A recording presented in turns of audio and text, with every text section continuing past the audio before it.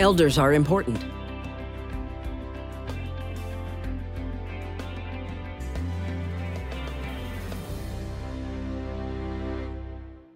A new paper challenges a long-standing evolutionary view that natural selection in humans favors traits that help promote reproductive success, declining when reproduction is complete.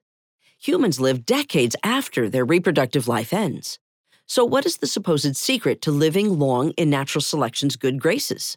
The paper suggests that older humans engage in indirect reproduction by sharing resources between generations. Far from simply sharing physical resources, the elderly pass skills and worldviews onto their grandchildren, giving natural selection a reason to keep them around.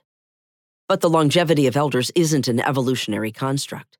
Job chapter 12, verse 12 says, "Wisdom is with the aged, and understanding in length of days."